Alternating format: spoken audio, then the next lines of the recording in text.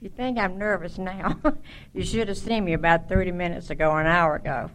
But having breakfast with Roy Hooser for 30 minutes, you don't stay nervous for long. He just really zones you out. Now, I don't know if y'all can see me back there or not, but somebody asked me yesterday, said, did you bring your little step stool with you? And I said, no, but I did go out and buy me some heels. So I had some higher ones that I bought, but I told Jerry, I don't believe I can wear these things. I'm going to fall flat on my, you know what. So I took them back and got some shorter ones. But I hope y'all can see me out there. Well, I was surprised when they asked me to talk here because Peggy's known me for 15, 20 years now. And I was really surprised because she knows that I can talk for an hour about my dad. And I can talk for an hour about my alcoholic, my husband. I can talk an hour about when I hit my bottom, and I can talk an hour about our recovery together. So that's 4 hours. Y'all want to say 4 hours? They didn't say we had to break for lunch, so I guess y'all did. April Fool. Jerry says, you've got to have an April Fool's joke. I said, well, that's it, you know. So, anyway, I am proud to be here, and I am a good member, I hope, in standing of Al-Anon and High Points. 2 meetings or 2. The Back to Lois, the Friends of Lois on Mondays at noon at the club, and then the Back to the Basics group on Thursday nights at the Wesleyan Church. Anyway, started my journey a long time ago with this one. If you think his story was funny last night, mine's not. He got to have the fun. He was the one out drinking and partying and having a good time. I was the one home fretting and wringing my hands like most out. But we got through it, and we're where we are. He closed last night with saying that Al-Anon and AA saved our marriage. And I'm a crier. I'll tell you that right off. But that saved his life, and it also saved mine. But our marriage was not much to be said for. I'm about as nervous as I can be, but somebody's up there. You look at all those people out there, and you find one person, and you look at them, and you think, well, I'm going to picture that person stark butt naked. And every time I look at him, I'll just get a smile on my face, and that'll relax me inside. And then you'll be okay. You'll get through it. So, Peggy, you're it. Every time I look at you. Oh. Well, I'm a double-dipper when it comes to AA and Al-Anon. My dad was an alcoholic. He was a violent alcoholic. I don't know how many times we'd come home or wake up in the morning, my mother's face would look like mush. She'd just gone off on her. My childhood memories are hiding in neighbors' closets because my dad had a shotgun. He was going to kill us all. Being put out on the road when we'd go on furlough. We were in the Army, going on furlough, going home every year. He always traveled at night, and he said that was because that was better on your car. What it really was he didn't want anybody to see him. He would stop sometimes and put us out in the middle of the road. And he always came back. It might be 5 minutes later, it might be an hour later, but it could be the next day. But he always came back, so I guess you had to give him marks for that. You know, sooner or later he showed up. That's the kind of childhood that my brother and I had, and it was not one that I would wish on anybody. I can remember one time we went on furlough. I was about 3 years old, and that memory I can go back to, and it really means something to me. We were on furlough with my grandmother, and she would take us to church. And I remember in the little old country church, if you've ever been to one, they always had these pictures of families and churches on the walls that the kids could sit there. And one of them, there was a picture of a family church, mom and a dad, and the little kids running. I can see it. I can tell exactly what that woman had on and that man had on today. And I remember looking at that picture as a 3-year-old, and I said, God, I know God. I just said, Mister, if I grow up, I'm going to be that one day. And I told Jerry one day, I said, that's a hell of a thought for a little kid, 3-year-olds, to have, not when I grow up, but if I grow up. And that's the way I felt from day to day as a child. You never knew what the next day was going to bring. When his dad died, he was really upset because he got to be real close with his all the good memories you had. And I said, you don't know how but growing up, that's what I wanted. I never forgot that picture that I saw. And I knew, growing up as a child and seeing other kids out there, I'm not living a normal life. There is another way out there. I see these kids, they've got daddies that take care of them, that play with them, love them. I see their family life. So I knew there was something else out there that maybe I could get one day. And that's what I strive for. Getting up in high school, starting dating, he mentioned it briefly last night.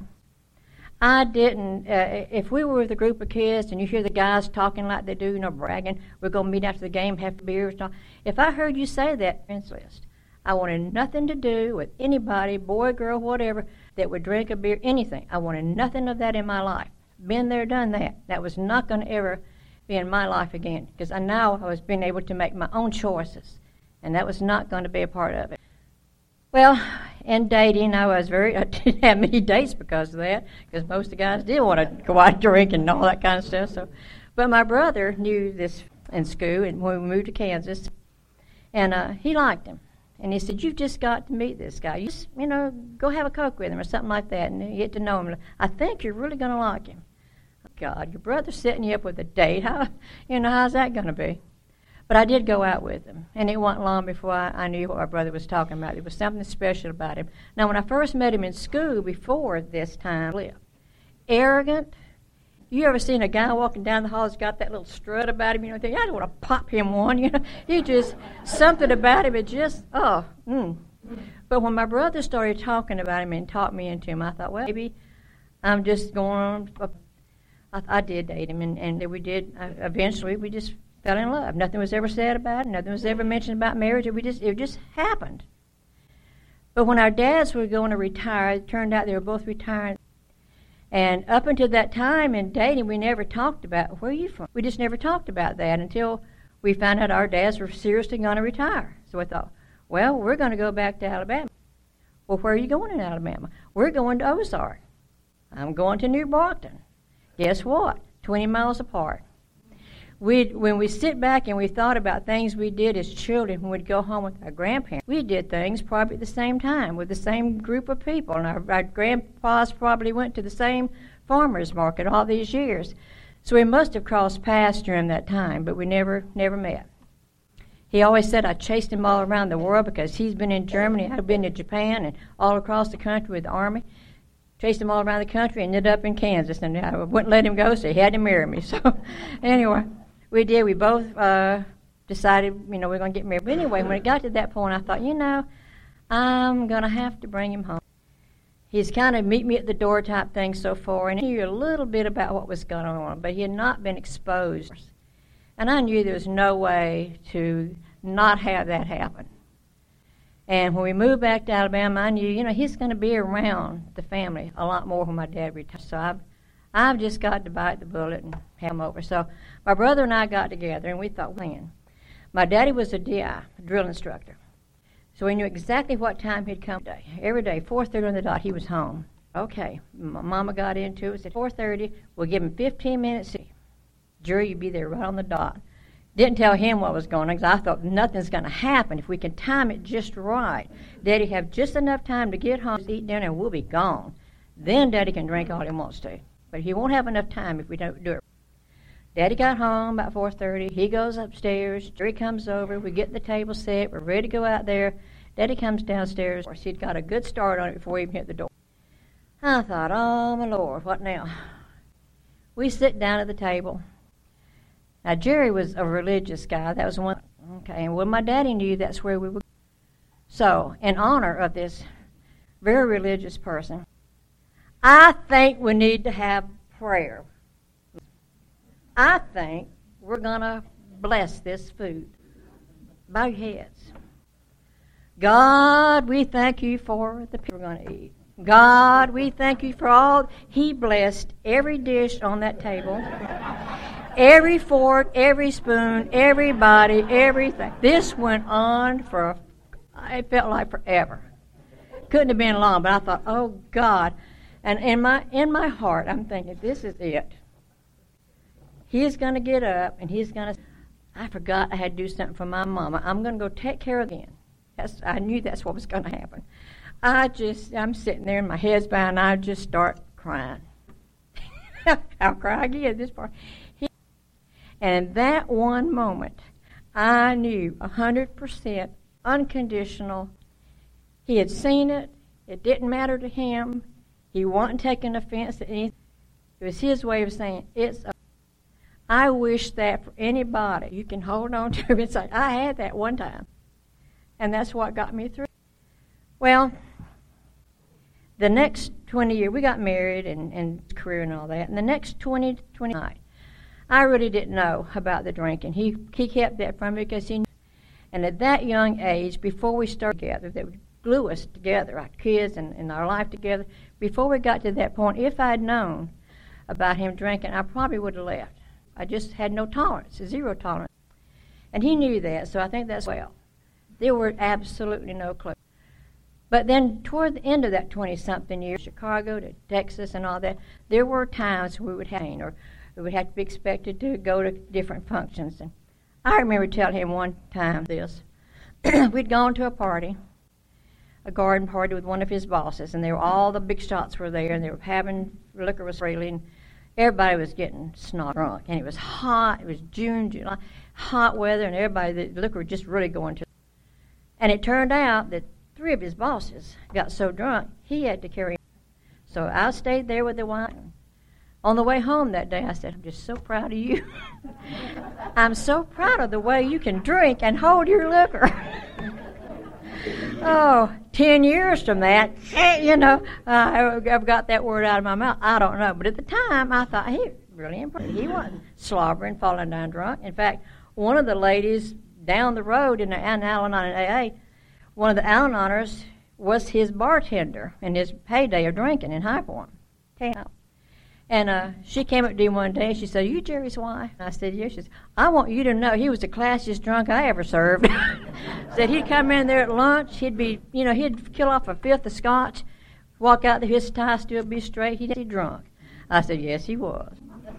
Got him out of a lot of stuff. But because of that, all those years, when it did start sneaking in a little bit into our lives, and I'd let my guard down and I'd say, okay, I would convince myself that he was right. I had the problem. It was my attitude toward my dad, my feelings about that, and the way I was brought up. That's what was coloring my, and I had to change that because we were with sophisticated people, and they didn't see it that way. They drank, and everything was just fine. They must know a lot more than me. So I thought, for a while, I think he's right. I'm wrong. I've got to grow up here. Well, then things would happen, and then I'd tell you, he is not right. I do not approve of this. I don't want this, and I have a right not to do that. Now, this was pre-Al-Anon days, but I knew then I did not. I guess it was a Sawyer coming out of me. I didn't want it, and I wasn't going to do it. We'd go back and forth like that for a long time. And I think most of the time I was looking for my dad. I was looking for him to come home and get so angry that he'd start beating me or the kids. And I was looking for the man that would take his paycheck and he'd be going to know if he's dead, alive, whatever. The Army couldn't find him, That's when my dad was. They couldn't find him. He didn't do that. He'd come home, give me, I knew I had control of the money. He didn't. I was looking for the man that was because he spent it all on booze. Well, his was paid by expense accounts. I didn't see any signs that if I'd seen that, I would have said, went on. But there were none of those signs. So my guard was really let down over the time. There was really nothing to. But when it started getting toward the end and things were starting to hit the fan, my weapon of choice as an Al-Anoner was silence.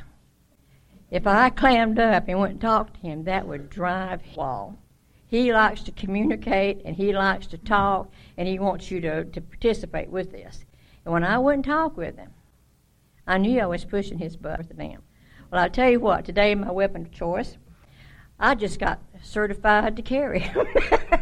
I passed my test. He said, one of his sponsors said, "I can't believe you let her get a permit for that." He said, "Well, I wouldn't have 20 years ago, but today she wanted to do it, she did it." So I told him, I said, "Well, today when we get in an argument or something ain't going right, all I got to do is that," and he kind of shuts up. So it works. Oh, we've had a lot of fun with that. He said, I've always been deathly against guns. No guns in my house, no guns in my car, no guns where I work. If I have to have a gun where I live and where I work, I better change where I'm living and where I'm working. That's always been my attitude. But we had an incident in our house. We got a lot of glass windows in our house. And when he was out of town not long ago, quit laughing, our alarm went off about 3 o'clock in the morning. Now, we've got security lights around the house, and we've got motion detectors in the yard. So if anybody even starts down my drive, the lights come on. That's the first sign. Well, no, my first sign, I'm a big old dog. We got 2 big old dogs. So when they start, I know somebody's coming about 3 miles down the road. I know when they start down that road. So when the security phone rang and I answered, and he said, "You think everything's okay?" I said, "Well, my dogs aren't barking. That's one thing. None of my lights are on in the yard. That's enough. I don't think anything's here. But stay on the phone and let me walk around the house just to be sure." Well, they did. Well, I put down the phone and I thought, there is something out there. Maybe they're smart enough to poison my dogs. Maybe they're smart enough to clip the wires out there. Maybe, I don't know what would I do? So I knew he had a shotgun that he had gotten from his dad that he had in the closet. It's not loaded, and it probably don't even work. It's been in there about 30 years, just stuck in the back. But I knew where it was, so I went and got it. Here I am in my nightgown. And I thought, okay, I'll just scare the out of them. So I turn every light in my house on. And I get that gun, and I walk into every door and everyone. And I said, "I've got a gun, and I'm not afraid to use it." And Jerry says, "Well, what would you have done if somebody popped up and said, 'Yeah'?" I said, "Well, I don't know about that." But anyway, I thought, maybe it's time for me to change my attitude on that, too. So anyway, I did. A group of girls went here, and we had a good time with it. And I felt proud of accomplishment on my own. Anyway, we did that. I got a call in our office. And I got a call one day from, he came, and they sat down there. I found that my house had been under surveillance for 2 weeks. Why did they put your house under surveillance? Did you think you can get her? Well, by now I was getting real cooperative because I was getting a little antsy. What? So we get them and we go and we get down there, and like he said, if you ever get invited to come to you don't want to do that. One of you ain't leaving. And thank God I got to go this time. But turned out to be pretty serious. Life plus 20, like you said. And we didn't know what was going to happen. This really knocked the socks out of me because I had no idea what had happened. He didn't know what had happened. And it took me a long time to believe that. But there are lots of chunks of our life he has no of. We'll be doing things and we'll be talking about the memories we had there. Yeah, you were. So blackouts, for any of you new Al-Anoners out there, blackouts are real. And as funny as they are sometimes, they're also a person because they don't know what they did. They don't understand what happened in that period of time. And I can just imagine what a terrifying thing to have a chunk of your life that you don't know what you did. And they tell you these things. And he went and he met a man. And the sponsor told him that night. So he comes home and he tells me, he said, "They told me there was a thing for you. He said, you were supposed to go with me tomorrow night." Any of you Al-Anoners know what my first thought was? Wait a minute here. I don't drink. I didn't get called by the police. I didn't do that. Why am I having to go? That was my first attitude. So it took a little bit of convincing for me to understand why I was there. And I'll get to the first meeting. And we get there at the police department. And I'm already, my mind's just going, what is he doing? And they ended up letting me, I could go home to make bail. The police officers were very nice, to say that about it, very nice. He knew I was scared to death. You think I'm shaking now? You should have seen me that day. So he says, "Well, honey, to come isn't this. And you got a bank department, yeah. You go there and you pull these papers out, and you take them, and you got a no, I don't know a bail bondsman. All right, he gave me his name, how to get hold of. He was very helpful with what I had to do, because I had an hour and a half to get this done if I was going to get him out of jail that night. And I knew I had to do that. I could. So I'm on my way to go get that. He had that little, he always telling me at lunch, Aunt told it last night, but he had a little X19 Fiat. I hated that car because nobody could drive it but him. It was one of those you had to lay into it, and it was built for his long legs, not mine. Well, that's what we drove over there because he drove. So now I'm thinking, I've got to drive that thing all the way home. How am I going to do that? So I get in there, and you have to see this. I'm trying to put my foot on the gas and the brake down there, and the gears are way back here, and I'm almost laying down there trying to look over. It was a real, I can't imagine what people saw me trying to get that car going must have thought. But I finally get it cranked. And I'd driven a stick shift before, so I knew how to do it. But this is not the normal position you do it in. So it's going like this all the way. I get out of the driveway at the police, and you can turn a corner, and if you make it just right, there's a stop right there. But if you time it right, you don't have to stop. You can just slide around that corner. And that's what I was hoping I'd do, so I wouldn't have to change that gear again. When I'm getting down there and I'm looking at that light and I'm making that turn, and I look up there and oh my, 6 police cars inside, doors open, guns drawn. I thought, oh God, what else? They said, lady, put your hands on the steering wheel and don't make a move. I thought, I ain't. So anyway, he makes a few calls. He said, would you mind stepping out? And I got out. I said, just wait a minute. You've had my house under surveillance 2 weeks, and you couldn't find him. You had his office staked out. You couldn't find him there. You found my office. You found where I lived. You found where I worked. You talked to me, and I brought him to you. He's right up there in room 2B. Go get him. Oh, God. And they finally they go, yeah, I'm sorry, lady.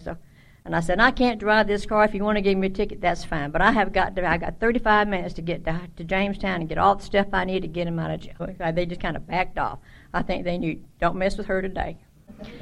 So we did it. We get home that night, and we had to explain to our kids, make that phone call to his parents and my parents, let them know what was going on. Now, these kids had never, ever, ever, ever seen their daddy take a drink. Never. To go home and explain this to them about their dad, this was a hard thing to do. They had no comprehension. I mean, they just kind of looked at you with this dumb look. What are you talking about? This is not Dad. And we tried our best to explain what was going to be happening, what they could expect, and be really gut level honest with them, because we knew we had a daughter in high school, and we knew what the kids were going to be. And we thought, it's going to be all in the papers coming. And it was. A little piece about like that. But to me, it was like this. You know, everybody in the world knew this was. But there was a lot of things they had to pay a price for things that he did and that I did not do. And that was very difficult. He had a lot of remorse about putting them through. He tells me that night that there's a meeting for me to go to. Baptist men have Baptist women. The Lions Club have Ladies Auxiliary. I guess that's what the Al-Anon people do. They bake cakes and have money raisers to support the guy. I'll go, I'll listen, but, you know, I ain't going to have much to do with that. We get there. Now, I'd gone to work on a certain road every day, and I'd pass this little old white house. I mean, a little dinky white house. Had a blood red door, about the color of your shirt. And that's the first thing you saw when you turned that corner, was that house with that red door. And I don't care what time of day you went by there. There were cars in the front yard, cars on the side, cars in the back, everywhere. And I thought for years, he thought it was gambling. I thought it was house ill repute. A lot of stuff going on in that little house. Had to be all that activity.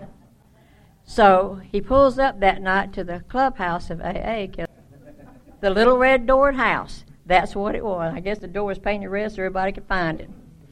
But that's what it was. And that little old house came than any place in this world. It stinks from tobacco smoke. I mean, you could hardly breathe in that place at the time. People had thrown up in there. I mean, you can imagine an old clubhouse. It was just a mess. But my heart is in that place. I've often thought today, I wish somebody that had money, Roy, would buy that old house and preserve it and let us old-timers from time to time just go in there and sit and get our hearts back right. I had such good memories. But the first time I walked into that meeting, Betty was sitting in there and Peggy was in there and Kathleen. There's about 5 of them sitting down front. And I walked in there. Now, all this stuff is going on at my home. And I walked in there, and they were laughing and telling jokes. And one lady, one of our girls, Jane, had this infectious laugh. I mean, she laughed. She filled up that heart. I mean, she was laughing and telling jokes. And I think to myself, they don't have a clue. They don't know what living with an alcoholic is all about. Or they wouldn't be laughing. There is nothing funny about it. It wasn't funny when I grew up with it. Ain't funny now that it's hit my house. They don't know. this is not a place for me. But I think Peggy and them could see that I was having a little bit of confusion and not quite sure what I was doing there. So they kind of took me under their wings, and they loved on me for a while. For about 6 months, I started to understand it's a program for me, not for the alcoholic, but what I was going to be able to get. So we both tried to work our program as best we could for about a year or so. Lo and behold, my world fell apart again. As he said, he got into a little bit of trouble when he's in sobriety. And I'd always thought, like most Al-Anoners, if I can just get him sober, I won't have these problems. This won't be anymore. This won't happen anymore. And I found out a very valuable lesson that most of us have to learn. You can take the alcohol out of an alcoholic, but you're still left with all those little, and every one of you got them. Might be lying for some, cheating for some, stealing for some. Others are just a big you-know-what. But you all got them. And unless we learn how to deal with those things, you don't get any better. And it's the same thing for an alcoholic. When we come in, we think, there's nothing wrong. I'm not sick. I didn't do these things. I didn't get in trouble. Until you start looking. And then you can see there's a lot going on there. You have to own up to that. As Betty and Peggy always tell me, it's an inside job. We went to some counseling with our children there, but at this particular time, there was about 6 months worth of it. Then I thought things were bad before, but I mean it really. I had 3 issues going on in that time that I think either one of them would have. And it took a lot for him and I both to get through God one Sunday afternoon. If you don't take care of this, I'm going to have to. Guns or pills or whatever, I'm going to have to solve my problem. Well, I didn't have either one. Didn't have a gun, didn't have pills, so I didn't know what I was talking about, but I knew the pain was so bad I couldn't take it. And so time went on that day, and I laid down, and I finally just, I guess, passed out from exhaustion. And when I woke up, it took me a while to realize there was something. And what it was I'd been sitting there reading my ODAT book, and that's what I did a lot of times. When my mind would just get going, I'd just sit down and read. I couldn't tell you what I read, but I'd read to keep my mind occupied, slow it down a little bit. And what I was discovering was I could read. That was a big deal, because my mind was one of those all the time. So that was God starting to work for me, slowing me down, letting me calm down. We had taken my daughter, because of some issues she had, to a therapist, and I liked the way the lady did. Wasn't your typical therapist. I think I fit her. So I thought, I'm going to go. He and I both went together one day. Brenda, on about the 3rd visit, she said, you can come to me every day. That's my job, and I'd love to talk to you. I'll be glad to take your money every day. But bottom line, I can't do anything for you. And that little book you've got in your hand, and all the tools that program has got everything you need. But it's like everything else. I'll give you some guidelines, but she was a great believer, and that's what attracted me to her, because I've always liked to do this, of writing things down. A pad and a good old number 2 pencil. Don't think about what you're going to just. And said, I want you in that writing, when you look at it down the road, I want you to be able to look at it and figure out, why did you fall in love with this person? Why? How did you feel? What was going on? Then in those writings, keep going, I want you to find out what happened. What changed? And then I want you to take a little blue pencil. You ever seen those little pens that you click it and it's red, and you click it and it's green? You know, I had one of those. So I wrote everything down in blue ink, and then I took that green part. She says, now you circled everything in that list. And by now I had 2 or 3. She said, you go down through that and you make a list with that green pen. Everything that happened, everything that is about him and about you and about everything that can be changed. Circle it in green. Then when you get all that done, you go back and you look at every. I'm telling you, the lady had that a lot in her. May not have known it, but she did. And that's kind of the path that my walk with Al-Anon took, healed, was following that serenity prayer. went back and I found the God that I'd had before when I was a little girl in that picture. I found that God back. I got that connection. I went back and I honestly looked at what was going on. I'm not talking about 2 or 3 weeks of this. This was 4 years. There's a thing in my book I've got: dig, deliberate, trying to decide what I could change and what. A lot of things I could not change. Am I going to hold this over his head for the next 50 years? I had some good stuff, ladies. I could get anything I wanted any time. I just said, well, you remember when, and I'd had it. I mean, I had some good stuff. But I had to learn to let those things go. If you don't let it go, you're not going to grow. And I knew I didn't want to be where I was in there. I knew I could be better. I knew I could get well because I saw it in other people, what they'd been through, where they were, how they're laughing today. And I wanted that. That's why it's important for the old-timers, even when your alcoholic past is gone, it's important to keep coming because you've got valuable information numbers need. They need to see you use this Al-Anon in every part of your life. You use it on the job. You use it everywhere. Or at least I did. So that's pretty much what I did for the next 4 years. Decide what I could do something about willing. And I was at the point that I was willing to do it, and I was able to do it now because I had all the tools I needed. The miracle of the whole, that was the miracle. A lot of us that come in here won't stay in the program. He won't get sober. He won't try. Those that come in, they might get doing anything about their problems. There's a lot of little isms they won't take care of. They're a good life for sobriety. So I try to stress with them that you've got to be willing to get stuff and deal with it. You've got to deal with it, or it's not going to go away. We have friends that every time they have a fight, they've been married 15, 20 years, every time they have a fight, they bring up things that go. You know, what's the point of that? Like I said, I had some good stuff that I could have used, but you have to decide. You got to get some good information, get some new ammo to hold over them, but don't dig up that old stuff. And I get some new ones too. I got to look at my clock here because I don't wear a clock because I told my boss away. I can't start till I get there, and I can't leave till I don't do it. Plus, I hate that clickety-clacky every time you use it. Well, when he had his 25th birthday, I wanted to give him something that he would remember. Every time he saw it or touched it or whatever, he would remember where we started.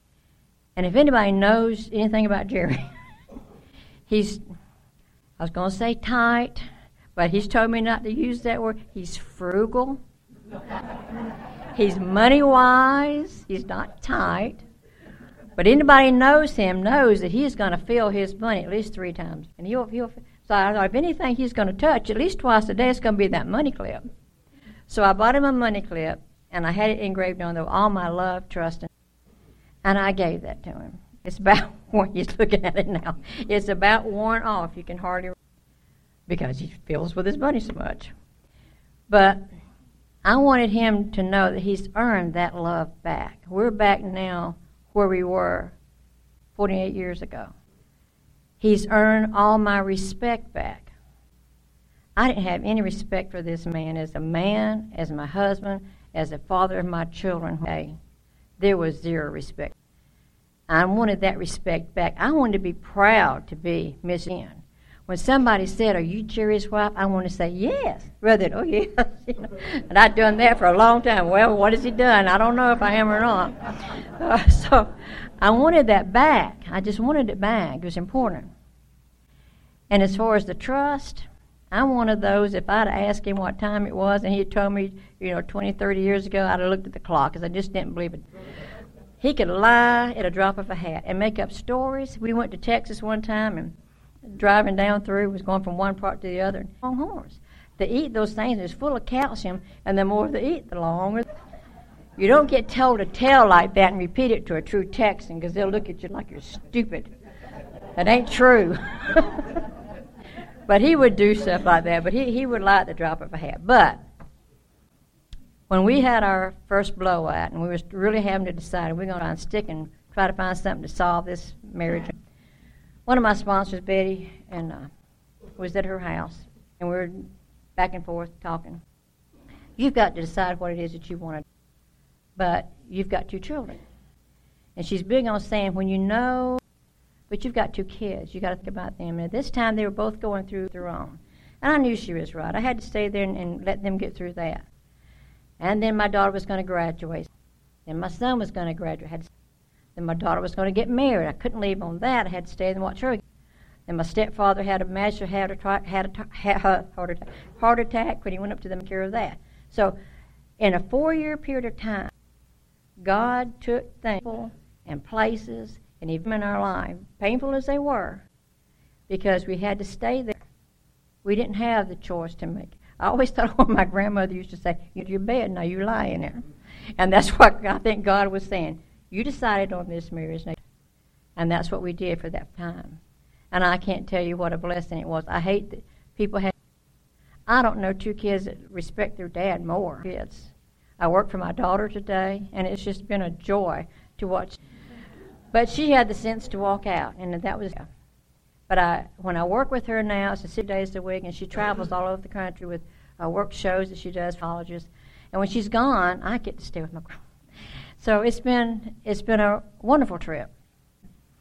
But Al-Anon really did literally save our life physically, and for that I'll be ever grateful. And if I had to understand what it's really